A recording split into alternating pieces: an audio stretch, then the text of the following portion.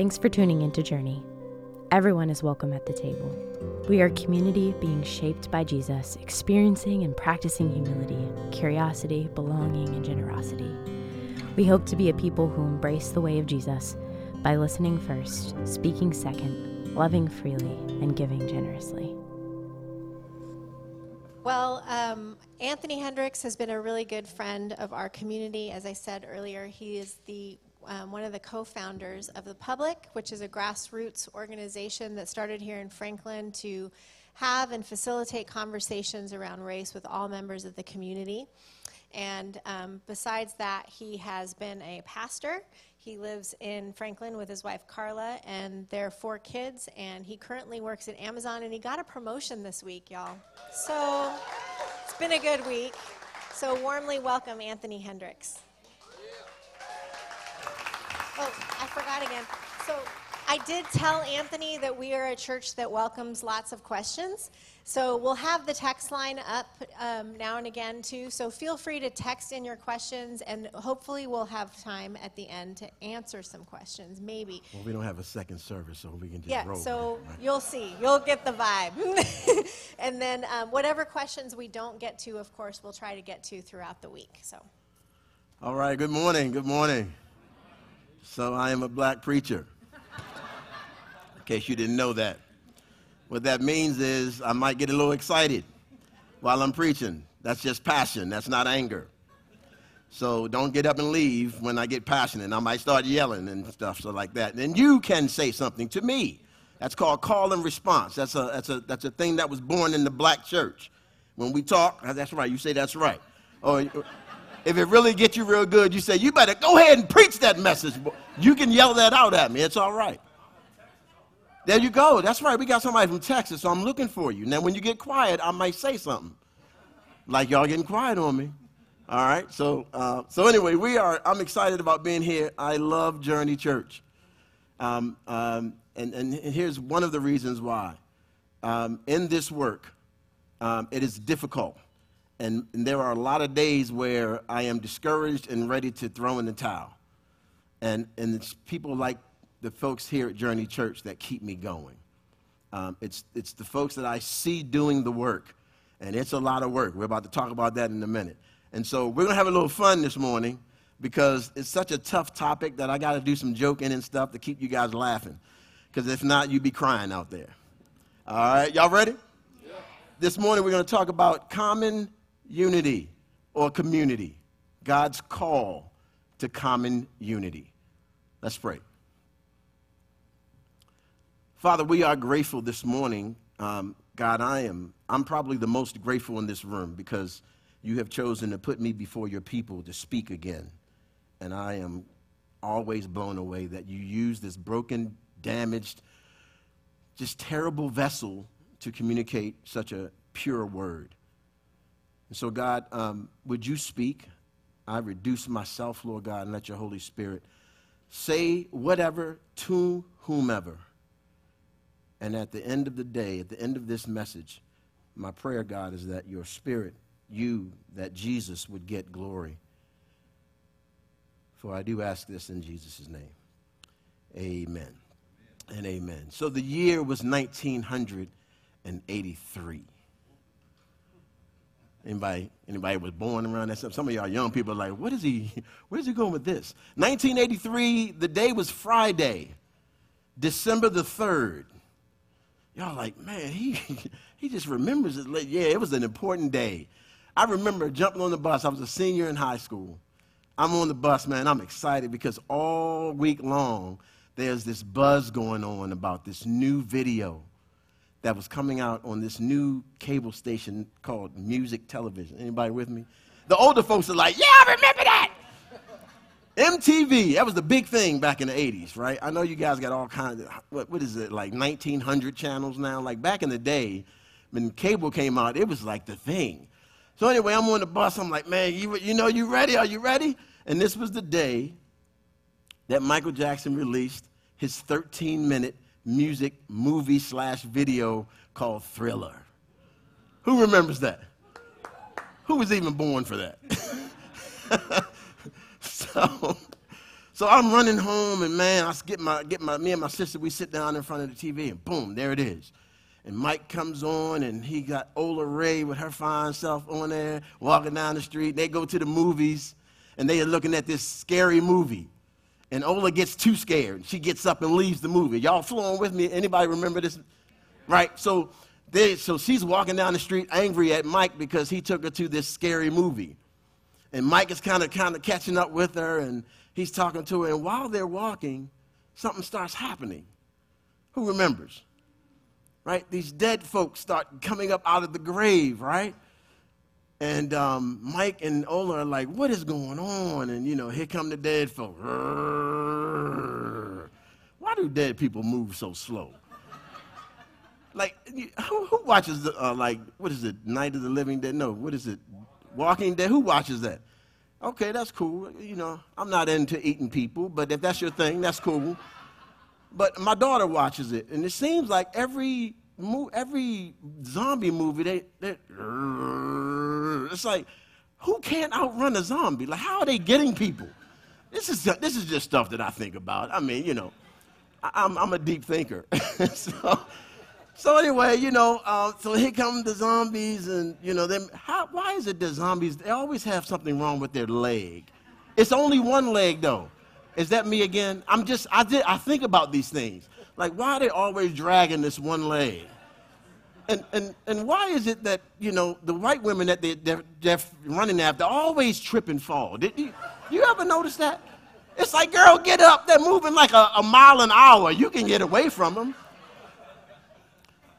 These are my internal thoughts. I'm letting y'all in on my thoughts. So anyway, Mike and Ola are getting down, and then here come the zombies. And they finally get to the place where they were supposed to be. And Ola turns around, and Mike he's gone. He's a zombie, right? And they start the what? The dance, right? Everybody, even if you weren't born then, remembers the dance. As a matter of fact, there are still people to this day that are doing the dance. And that's important because there's something special about the fact that all of these dead people, when they got up and got to the place where they were supposed to be, all knew to do this dance together. And it was done so well that it all looked like one body as they were moving, whatever they were doing, right? Y'all know where I'm going with this? The Bible says that we as believers were, I ain't gonna, just turn to it. Let's go to Ephesians chapter 2. This morning I tried to read without my readers. I'm old, y'all. Let's go. Ephesians chapter 2. Now, this is an important book. I love reading from it because Ephesians, whenever you're reading Scripture, you always want to read Scripture in the proper context, right? The context of Paul's letter to the church at Ephesus is this. Ephesians, or the church at Ephesus, was a multi-ethnic church. It was made up of both Jews and Gentiles. Two groups who had had beef with each other for a long time. So Paul is writing this letter to the church at Ephesus. Now, with that in mind, when you go home, I want you to read the book again and see how often Paul makes reference to this coming together as he's writing to this multi-ethnic church. Chapter 2, he says, "As for you, you were dead in your transgressions and sins, in which you used to live when you followed the ways of this world, and of the rule of the kingdom of the air, the spirit who is now at work in those who are disobedient. All of us also lived among them at one time, gratifying the cravings of our sinful nature and following its desires and thoughts. Like the rest, we were by nature objects of wrath, but because of his great love for us, God, who is rich in mercy, made us alive in Christ." That word there means to be quickened, to be made alive. Right? So as believers, we have been made alive not just to walk around aimlessly, but to do something. Now, how do I know that? He goes on to say this in verse 10. He says, "For we are God's workmanship or masterpiece, created to do" what? Good works, So God has raised us to newness of life so that we might do something. And he goes on because, again, he's writing to this multi-ethnic church. He gets down to verse 15 and he says, let's start at 14. For he himself is our peace, talking about Jesus, who has made the two one and has destroyed, listen to this, the barrier, the dividing wall of hostility. Why is he talking about that?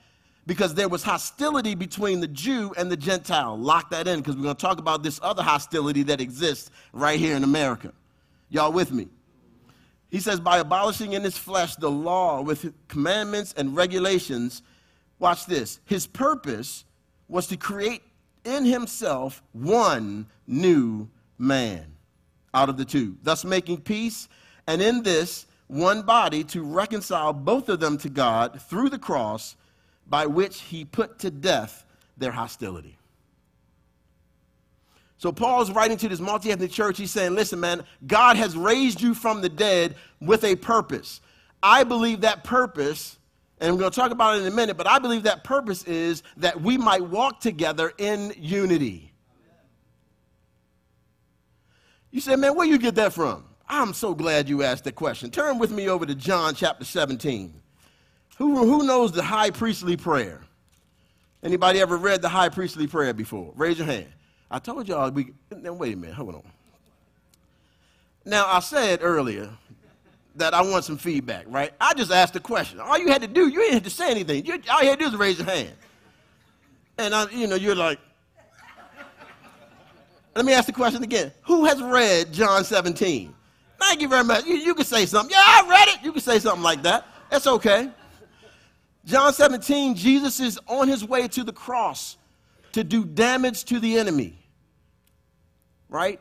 He is the overthrower, right? When you hear him talk about who is the Son of Man, when they were at Caesarea Philippi, and Jesus said, Peter, hey guys, who do men say the Son of Man is?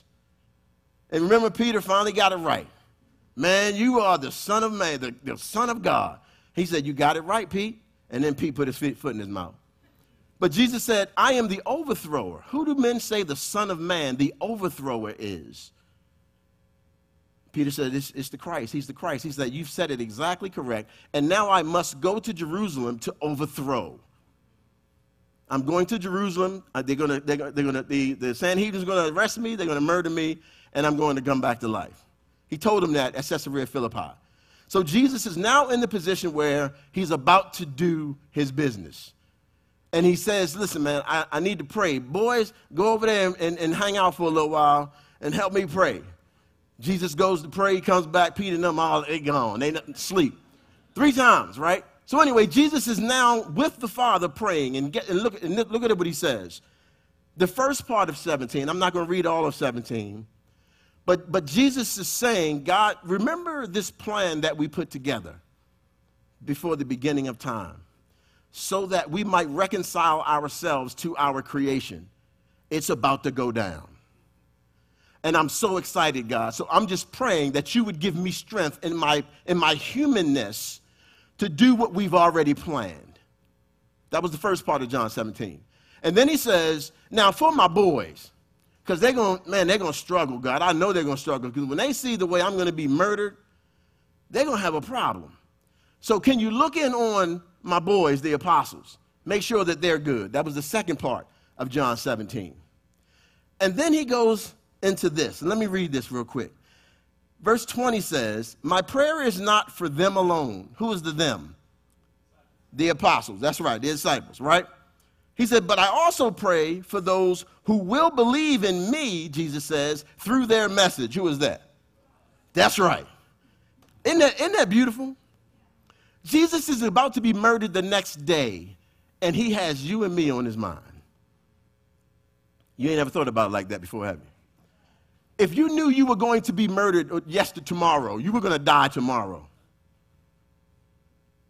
what would your conversation be? Let's see what Jesus' conversation is. He says, I'm praying for the folks that will believe, for us, that all of them may be one. Why is that important, Jesus? He says, Father, just as you are in me and I am in you, may they also be in us, so that the world may believe that you have sent me. I have given them the glory that you gave me, that they may be one as we are one, I in them and you in me. Watch this. May they be brought to complete unity, to let the world know that you sent me. Isn't that amazing? So Jesus, on the night he's about to be betrayed and murdered the next day, says, man, you know those folks that are going to believe in me? God, if you could just get them to unify, two things are going to happen. First, the world's going to know that you love them. Secondly, they're going to know that you sent me for them. So in this prayer, Jesus ties the gospel message into this thing called unity. How you think American church is doing with that? I'm amazed that anybody's coming to know Christ. I'm amazed. We've got so much work to do. Because listen, we are not dancing. Listen, we've been raised to newness of life. And God is like, I just need you to get into position, because once you get into position, man, we can start rocking this thing.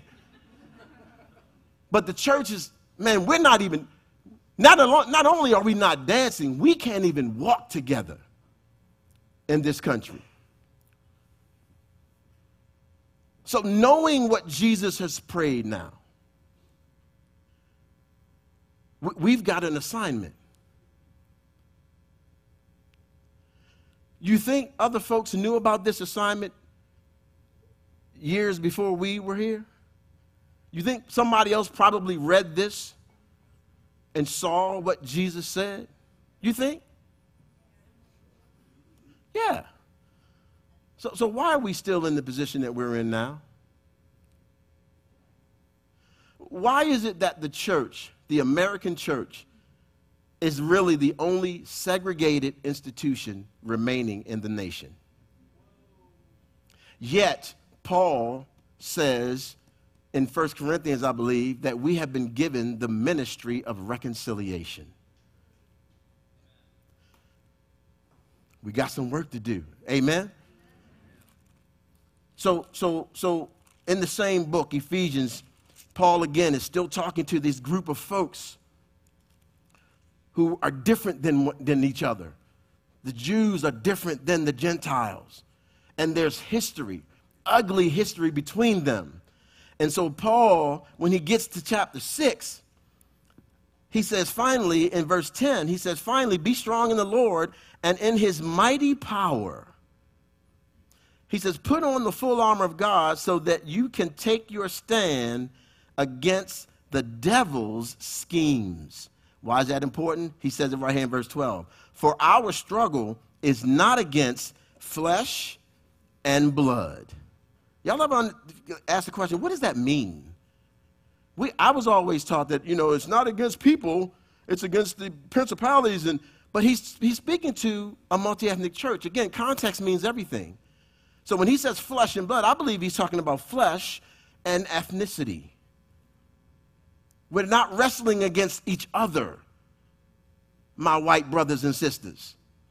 We are wrestling against principalities. And so what do we have to do? Well, he says here, you've got to stand against the schemes of the enemy.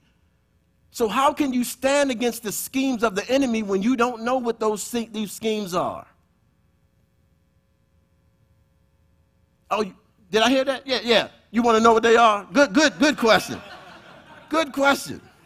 Let's talk about the schemes of the enemy. We got 4 of them. The first one, free will individualism. It's an ideology that was birthed out of the Enlightenment, but it's an unbiblical ideology.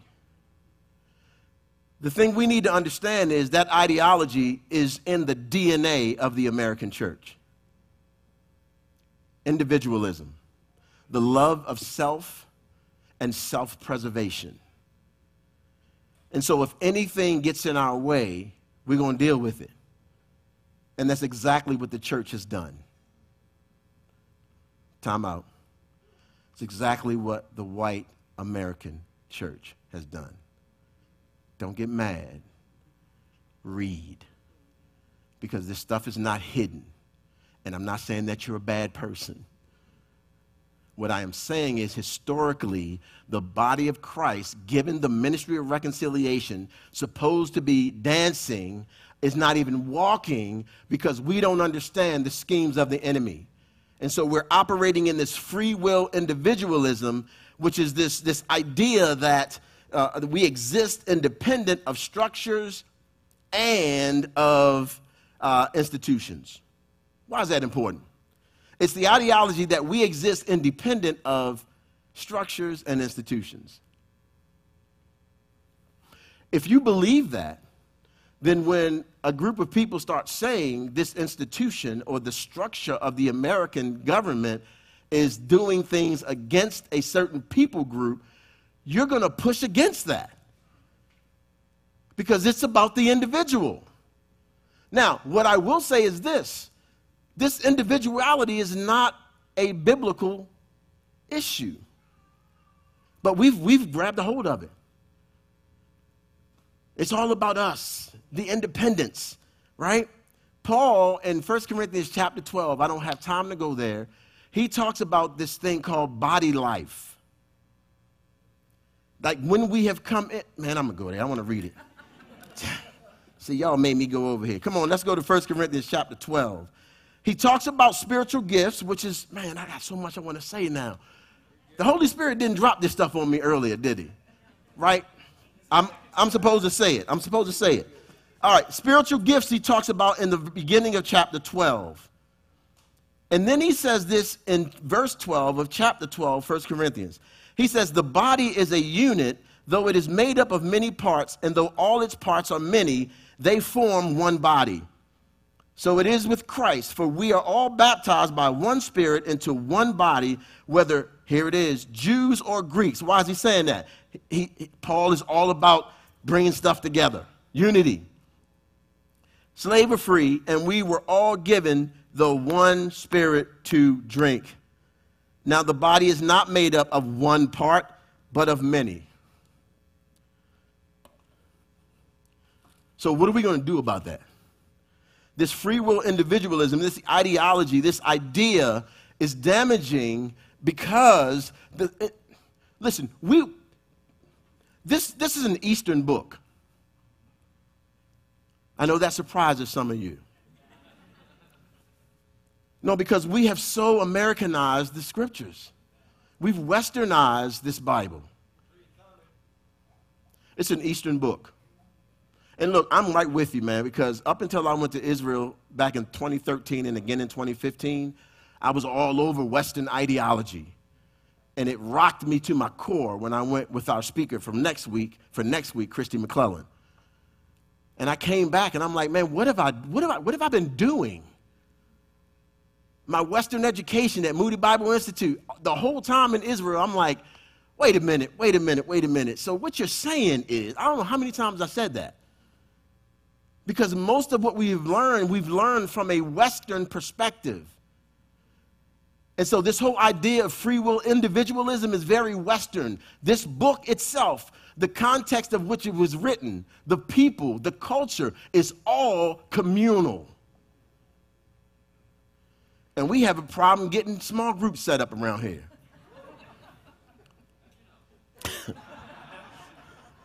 That's not, listen, we don't live in the ideology of community. We don't. And it's not your fault. We've been raised in this culture. And this culture is not a communal culture. We are a culture of individualists. And that damages this unity that we're trying to do. Because I'm an individual, I don't need you. I don't need what you can bring, and you don't need what I can bring. When the scriptures are completely flipped. We're a part of a body, right? Like if I'm the hand, I need the arm, or I'm disconnected from the body. But we don't think like that. As a culture, we think very individualistic. That's the first scheme of the enemy, and it's been working really well. That's when you can say amen. Yeah. because it has. Scheme number 2. Hyper-politicism. That's what I'm talking about, man. Yes, did y'all hear that? Man, I don't have the time to get into all of the isms around hyper-politicism. But I will say that the evangelical church, they have sold their souls to a party. Sorry. Now, I got to say this because somebody, I know you're thinking I'm a Democrat because I'm black. I'm not. I'm not a Democrat nor a Republican. My God doesn't ride on the backs of elephants or donkeys. He's an independent, and so am I. So I ain't talking about your party because I'm in another party. I'm talking about all of it. All of it is ungodly, and we've made government, we've put government above the Word of God. And it's caused continued division in the body. And again, why is that important? What's Jesus' prayer again? God, can they just be one? Because if they're one, listen, the culture is going to look at all of these churches that are all mixed up with all kinds of people and doing this thing together and doing their dance. And guess what? Guess who's going to get the glory? Whenever you see Thriller, that dance, you think about who? Michael Jackson. Man, how did he put that dance together like that? Michael Jackson gets the glory for that dance. What Jesus is saying is, listen, can y'all just get in the position and do the dance? I'll take care of the rest. I just need you to get in the position to do the dance. But we won't get into position because as an individual, I don't need anybody else. I can do my dance by myself.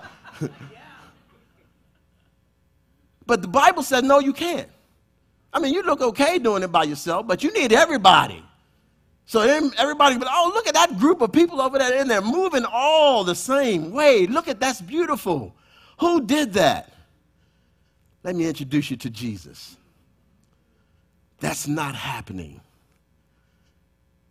If anything, churches are losing people. Because folks they've figured something out. They figured out that we're at best, most churches are like social clubs. And they don't need another social club. And so they leave. And they also leave because they've understood that churches are less authentic than people in the world, than the culture. Man, I love working for Amazon. I don't miss working for churches one bit. I don't. There are so many more authentic people working at Amazon in the warehouse than I'll ever get in the church. Because they don't walk around trying to put faces on, trying to look like something that they're not. Let me free all of you guys up for a second. We're all jacked up. Everybody, you do not have it together. I don't care how beautiful you look on your little Sunday morning clothes, you are jacked up. Thank you. I should have got everybody in this place saying amen. If we could just get there, like, man, I'm a messed up fool. I just know Jesus. And he kind of helps me walk through this thing. Period. That's all. That's all I got for you. And I'm gonna let you down. I'll do stuff. I'll think stuff that's crazy. All of that. But God, for some reason, he puts me up in front of people to talk about him. And I'm like, God, I don't understand. But okay. But that's the church. We are a community of broken people that need one another. Because we can't dance without my partner. The church is trying to do this dance, and we don't know the schemes of the enemy. We got this hyper-politicism going. I love my party more than I love Jesus. And here's just a snippet for you. As a believer, you are to live under a theocracy, not a democracy. this is your book. And yeah, we got laws in the country to keep things straight and all that kind of stuff, but at the end of the day, I report to him.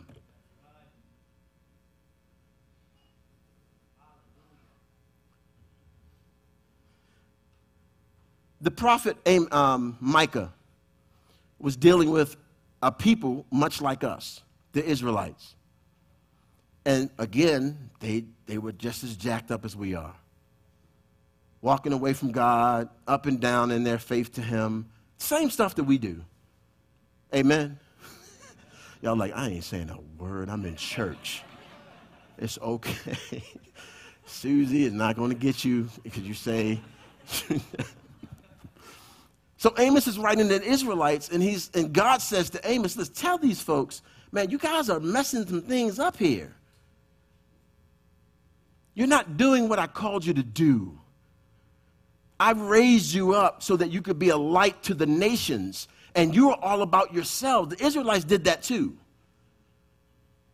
And so Amos turns around and he goes to God and he says, well, God, what is it that we should do? I don't understand. What should man do? And God said, it's pretty simple. It's just 3 things. And the first thing he said is, do justice. Now, that's a bad word in a lot of churches in this country, a lot of white churches in this country. Because you start talking about justice, we could talk about reconciliation because that's nice and pretty. Hey, let's come together, have a little kumbaya moment. But when we start talking justice, like we got to redo some things from an institution and a government perspective, well, wait a minute. Then that then that free will individualism kicks in. Well, it's not the government, it's the individual. If they would just work harder, if they were just not in trouble, if they were doing what the law tells them to do, then that cop wouldn't have to kill them.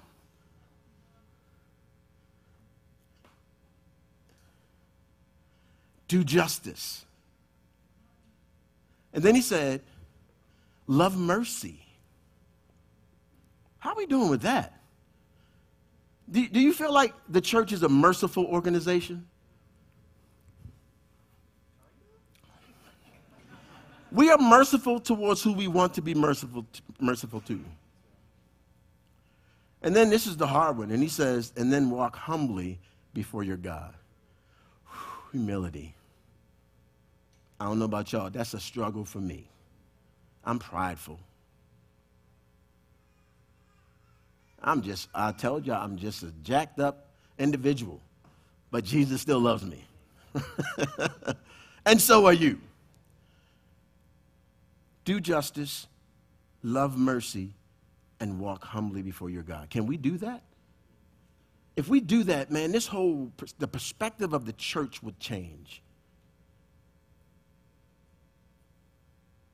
Number 3, so we got free will individualism. Number 2, hyper-politicism. Number 3, the schemes of the enemy. Blind racism. We're talking isms here. So it is walking in this created social construct, because race is not in the Bible. Race is a social construct. Guess who constructed it? Guess who perfected it? America. Right? The creation of race was put in place so that American white folks could subjugate African people to build this great economy that we have now. That's it. But here's the thing. Race continues, and racism continues to morph into what it needs to be every generation. It's still here. It just looks different than, me having to step down off the curb when a white woman walks by. I don't have to do that anymore. Isn't that great? It looks different, but it's still here.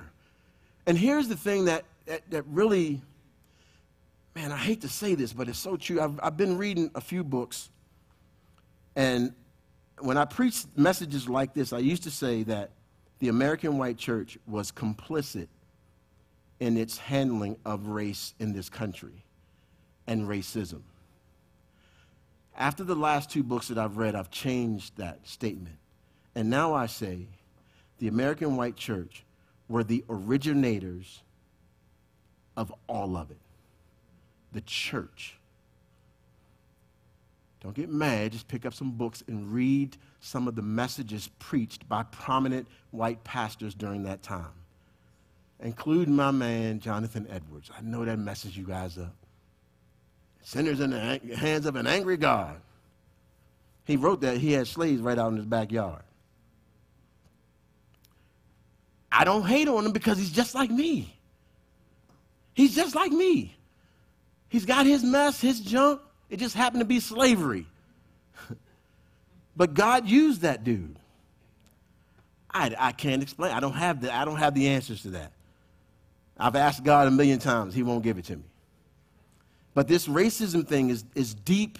It's deeply rooted in the DNA of who we are as believers. And you've got to do a lot of work to uproot that stuff so that God can begin to deal with it. You know that other stuff you have in your heart that you haven't given up to God yet? Hey, y'all go getting quiet on me again. Just think it through. You don't have to say amen. But that besetting sin that you deal with all the time. And you have to give it over to the Holy Spirit, but you haven't done it yet. That's racism for the church. We'll do everything else except deal with this. And God says, you got to deal with it. Why? Because, man, you got to come together so that the world might know me. See, this becomes much bigger than an American problem. This is a gospel problem. And until we begin looking at it as a gospel problem, we'll always keep dealing with it with these little programs and stuff. No, we got to do some chiseling of the heart and allow the Spirit of God to do some stuff, some work in you. That Hebrews, 4:12, that double-edged sword, that he get up in there and just kind of start cutting a lot of this stuff out. The problem is, and I called it blind racism because some of us don't even know it exists. You're like, why are you even talking about this today, man? We're good. We had a black president. We're all good. We got a lot of work to do. Lastly, this scheme. Capitalism. That's one of the isms. It is the love of money. I'm not saying that you don't have to have them. I know we're in Williamson County. We got some rich folk around here.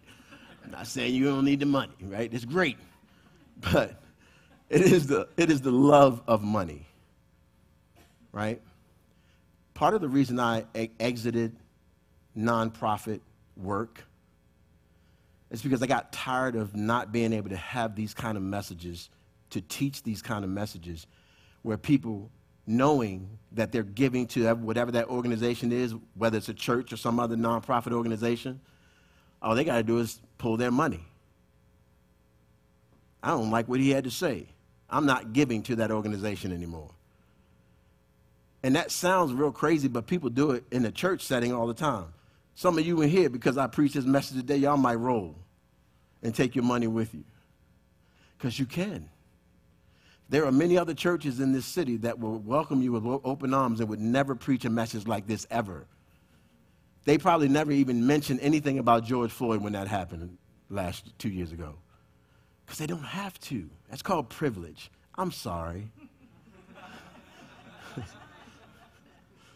But it's true.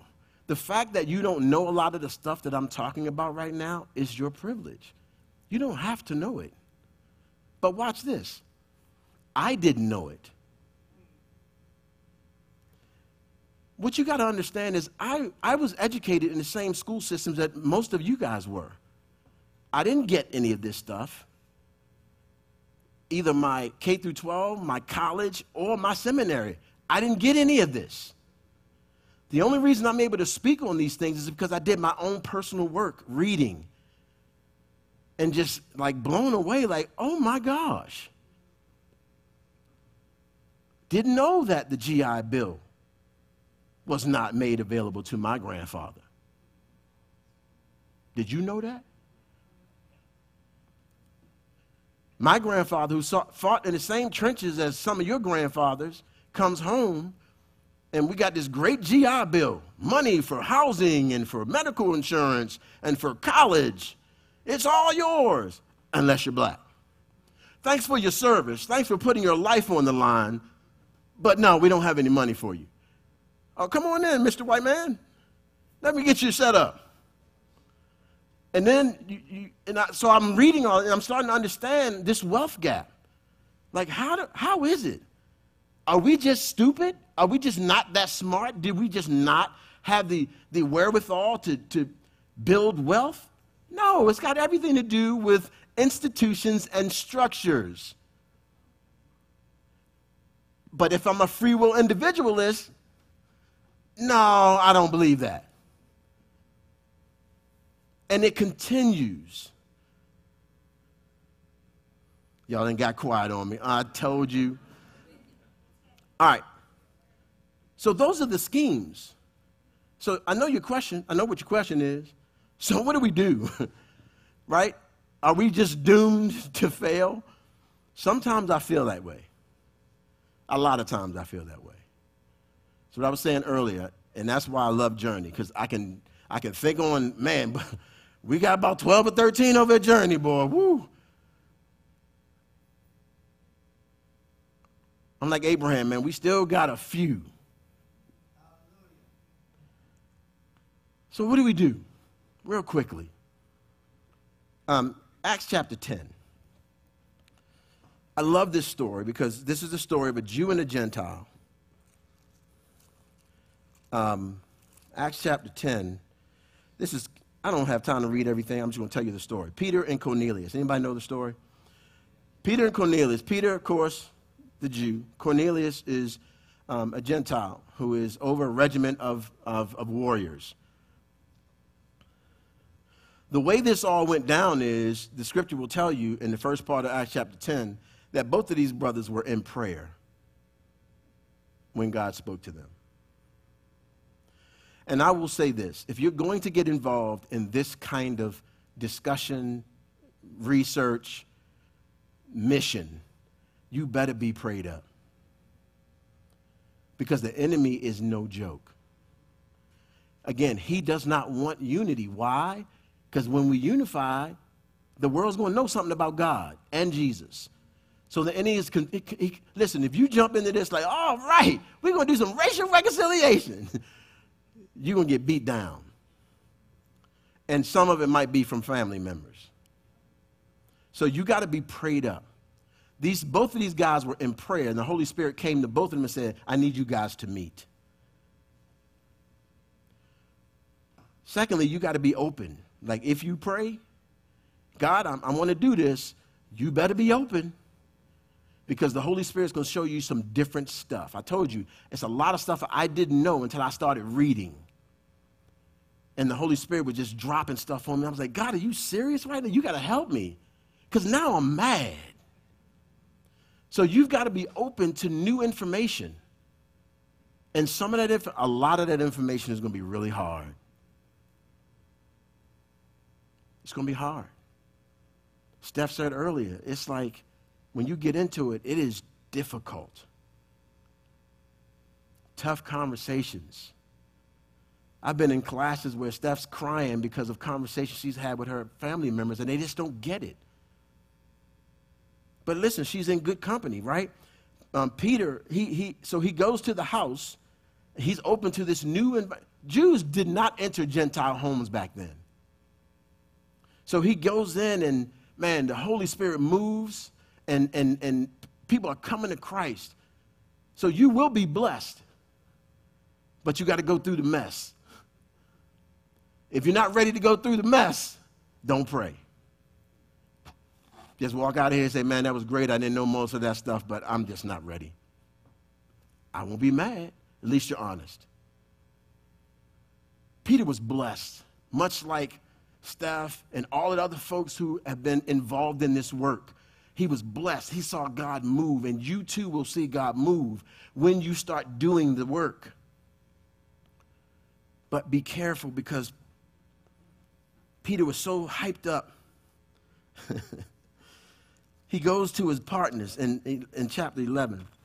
Oh, let me say this real quick. Verse 34 of Acts. It says, then Peter began to speak. This is after he's in the house. He's seen God move, and he speaks. And this is what he says. He says, I now realize how true it is that God does not show favoritism, but accepts men from every nation, ethnos, ethnic group, who fear him and do what is right. Is that kind of crazy to anybody in here? This is Peter. Peter's walked with Jesus. Peter walked on water with Jesus. Peter saw the crucified Christ risen from the dead. Peter denied him 3 times. Peter was then ushered back into ministry on the side of the Sea of Galilee. Peter preached messages, and 3,000 would come to Christ. Next day, 4,000 would come to Christ. Next day, 3 more thousand. This is Peter. And it's not until Acts chapter 10 that he's like, oh. So we aren't the chosen, like God doesn't just like us. Now, why do I bring that up? Because I've talked to people who say, I love Jesus. I'm not a racist. I'm like, when last time you walked on water with Jesus? When last time you preached the message and 3,000 people came to the Lord? So, okay, you love Jesus, but there are still things that you still got to allow him to do. It's Peter. And he's now saying, oh, I got it now. Man. So don't think just because you've been saved for 25 years that you got it together. No. You got work to do. But beware, because Peter goes to his guys. Chapter 11, the apostles and the brothers throughout Judea heard that the Gentiles had also received the word of God. So when Peter went up to Jerusalem, the circumcised believers criticized him and said, you went into the house of an uncircumcised man? Peter was like, oh, man, let me tell you all about this. I was hanging out with them white folks, man, and I preached the word, and they all was coming to Christ. It was wonderful. God moved. And they said, what you doing up in there eating pork chops, man? They missed the entire move of God because of their racism. And we too will do that if we don't understand the schemes of the enemy and deal with them in ourselves. It's a tough message, I know it. We've all been raised in this racialized society. We all got this mess in us. And God wants to extract it so that you can be used mightily, so that you too, as a raised from the dead person, can get in there and do your dance. So the question this morning is, are you in place? Or are you still just kind of just walking around? I don't know. No. God says, man, you are a masterpiece. I've already set the work up for you. You just got to get to the place. Let me start the music, and you can get your thing on, right? Right? You can start the dance. So the question is, what is your dance?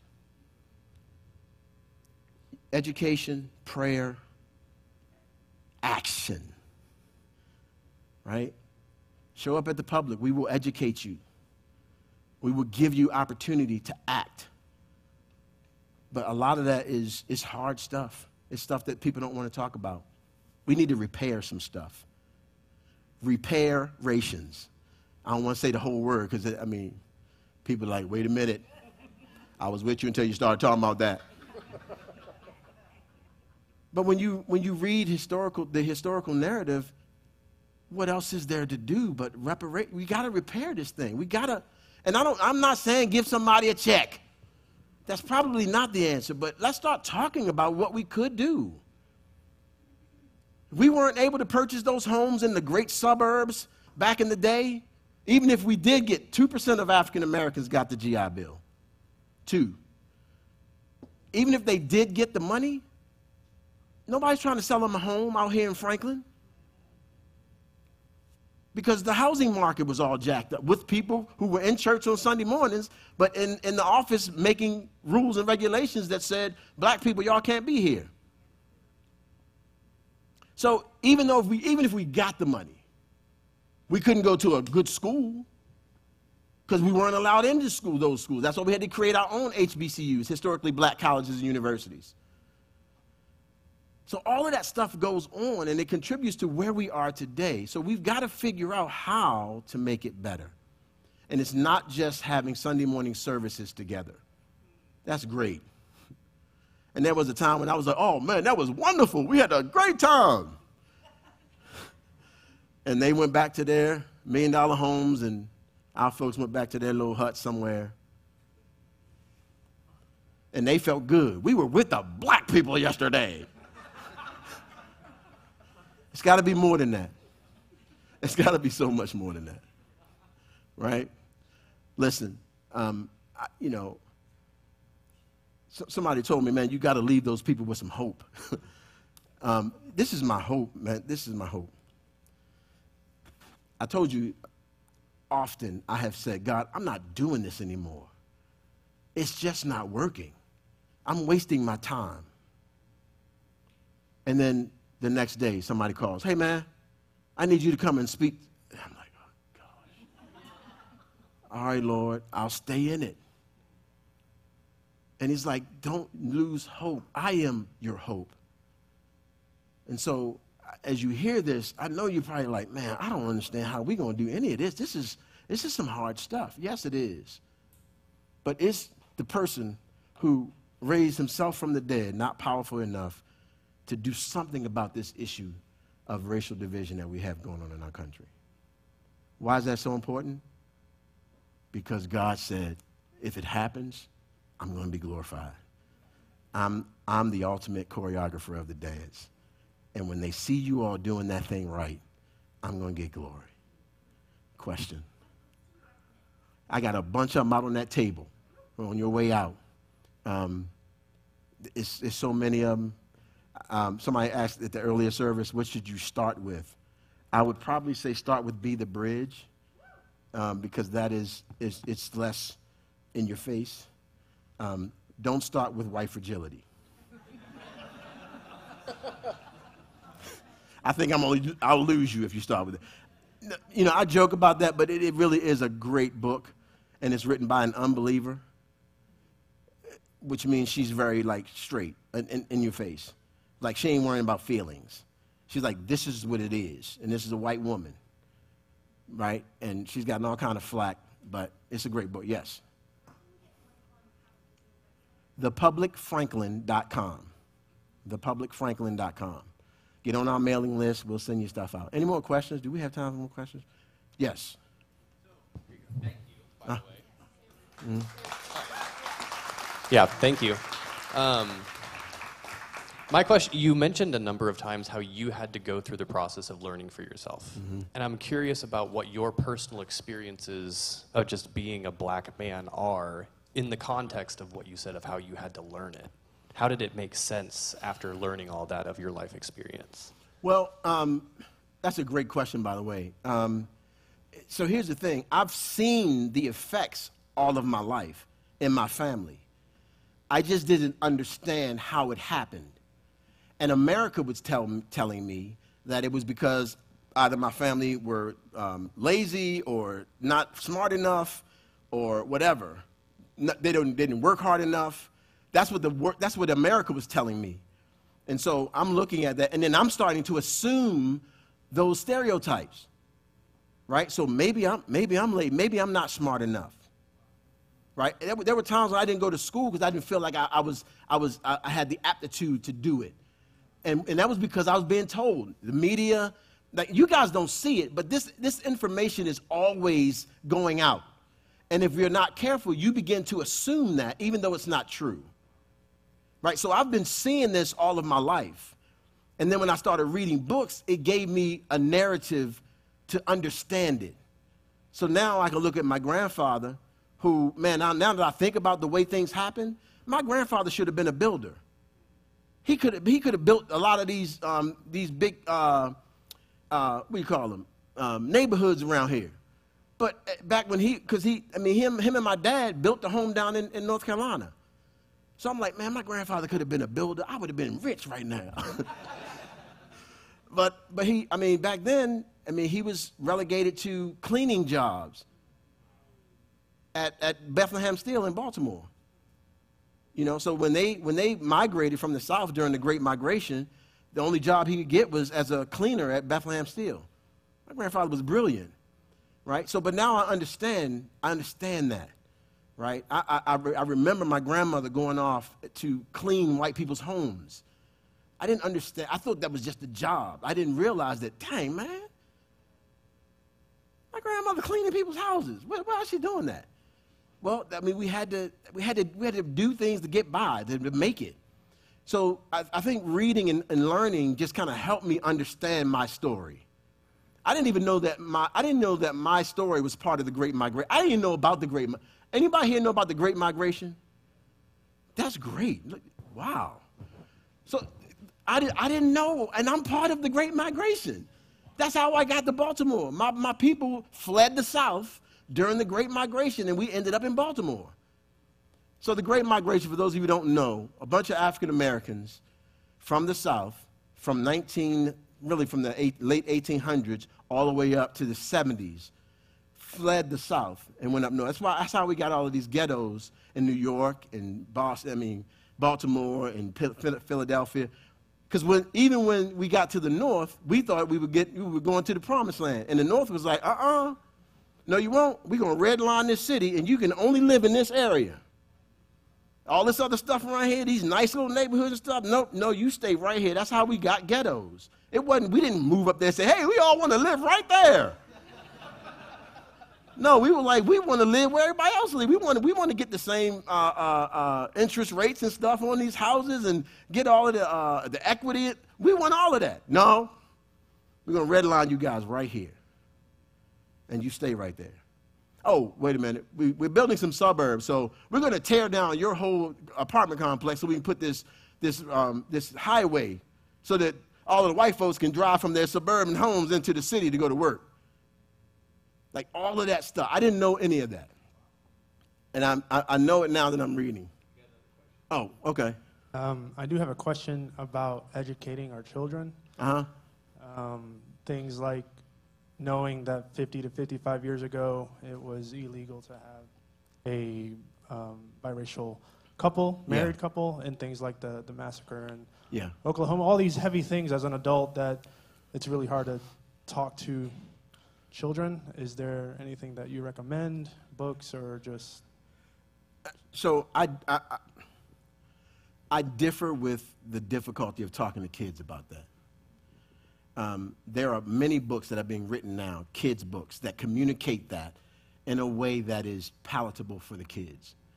But I am adamantly opposed to this whole narrative from Moms for Liberty that, we don't teach it in the schools because Johnny is going to be crying. And no, that's part of the reason why we're still dealing with this. How many of y'all in here didn't know half of the stuff I'm talking about? There it is. Right? How many of y'all feel like, man, I wish I would have known this. I wish I'd been taught this. So we're raising another generation. If Moms for Liberty has their way, we'll raise another generation, and they'll be sitting here in Journey in 25 years like, why didn't I know this? So, yeah, I got a friend that writes kids' books to communicate these things in a less, in-your-face way so that they don't feel. Now, I will say this. I think they need to feel a little bit. They need to. And so that they'll say, man, I'm not going to let this happen. When I get to a place where I'm at a business or something, I'm going to make sure this doesn't happen. But if you don't know it, you just kind of, I guess I'll hire this guy here because he's my friend, and all I have is white friends, so I'm hiring him. It's not because I'm racist. That's just my circle of influence. I don't know any other African Americans to hire. So when I start developing relationships across the racial divide, then maybe, I know so let me call him up. He probably knows some guys. And that's how you start integrating business and all of that. But it starts with relationship. If you don't have that, you don't have anybody to call. You're just like, let me call my friend. But if you have a relationship across the divide, you have friends. My life is full because I have all kinds of friends. And so people call me, you know anybody? Oh, yeah, I know so-and-so. Sometimes you might be a black guy, sometimes you might be a white guy. Sometimes you might be Hispanic, sometimes you might be Middle Eastern. Yes. One Yes. more question. Okay. I know when I was growing up, it was, being a white kid, you are just taught racism is bad, Martin Luther King Jr. is good, and you think racism is over and that kind of thing. And Yeah. it wasn't until I got into college and some of my African American friends started sharing with me their personal experiences that are things that are, as a white person, I never had to deal with or pay attention because of my privilege. And but I'm just wondering, what are some of those things that maybe black people feel that white people don't feel or have a chance to see, really, because they're not dealing with that on a daily basis? Like, feelings of just like walking into a room and, I don't know if there's anything like that you can share from your personal experience. So I can only share it personally.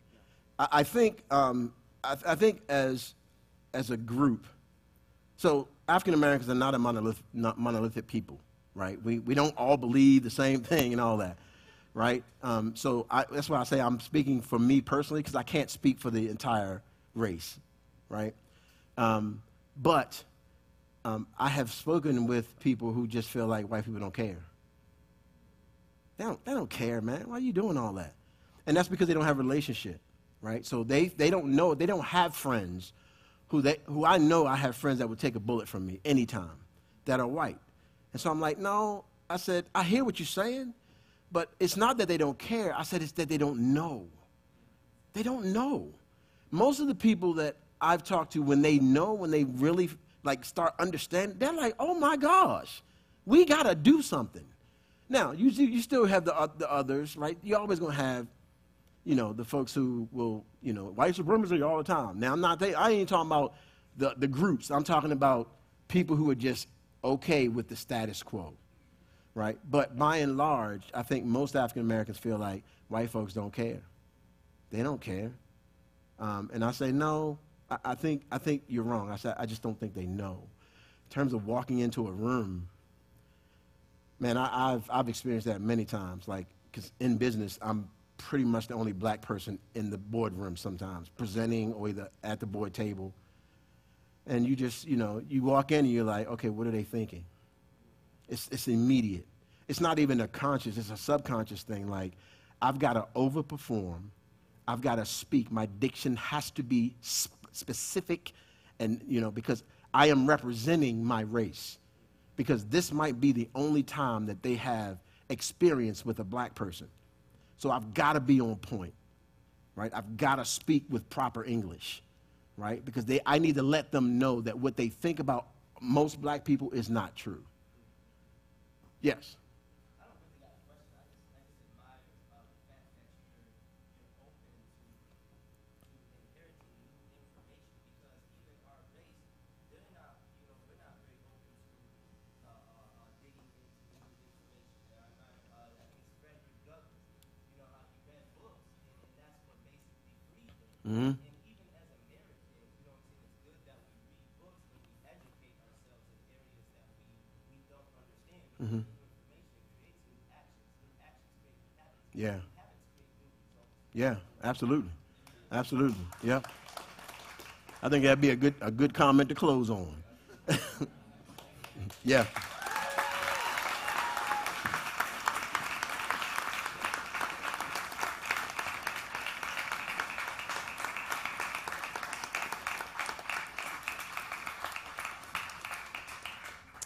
Thank you for being here.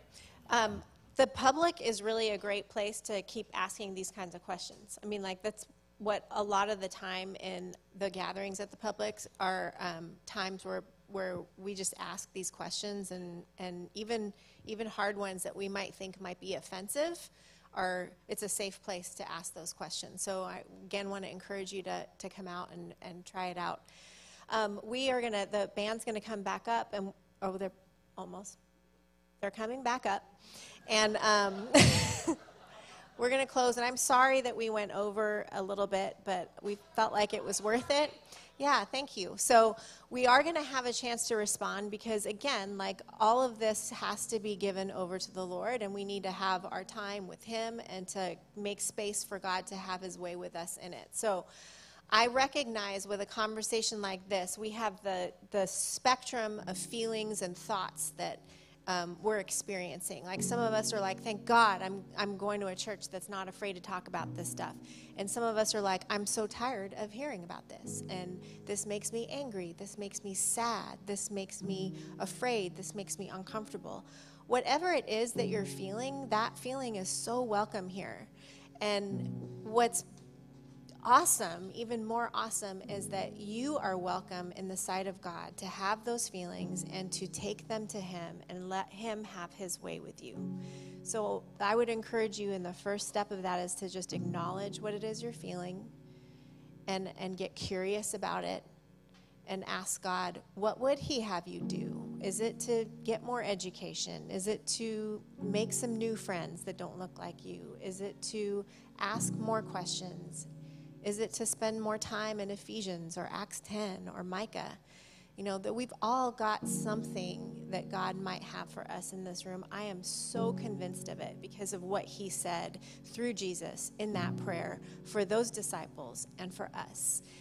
And to that last question that Camden asked of Anthony, I would add that one thing that African American people of color don't get to do, that we get to do, is we can walk out this door and not have the conversation again. And we can not think about it again. And we can go about our lives and avoid this as long as we live. But Anthony can't. So that's something to think about as well in our response. So God, you are so good to us, and you are so welcoming to us, and you love us in our truth of where we are. In the raw of our emotions and our thoughts, you receive us. And so, God, we receive your Holy Spirit to have your way with us in this time of response. And as we go to the stations around the room, God, and we receive the bread and the cup, God, we celebrate the Lord's Supper. We celebrate, God, the fact that we are all welcome at your table and that we participate in this ministry of reconciliation that was ignited by your Son, Jesus. And God, as we come to the stations around the room, God, we also celebrate that we're a community and we're not meant to be carrying all this alone. And so as we write our prayers and leave them for those who have committed to pray with us and alongside us throughout the week, God, we pray that you would open our hearts and our minds and our spirit to your presence. We love you.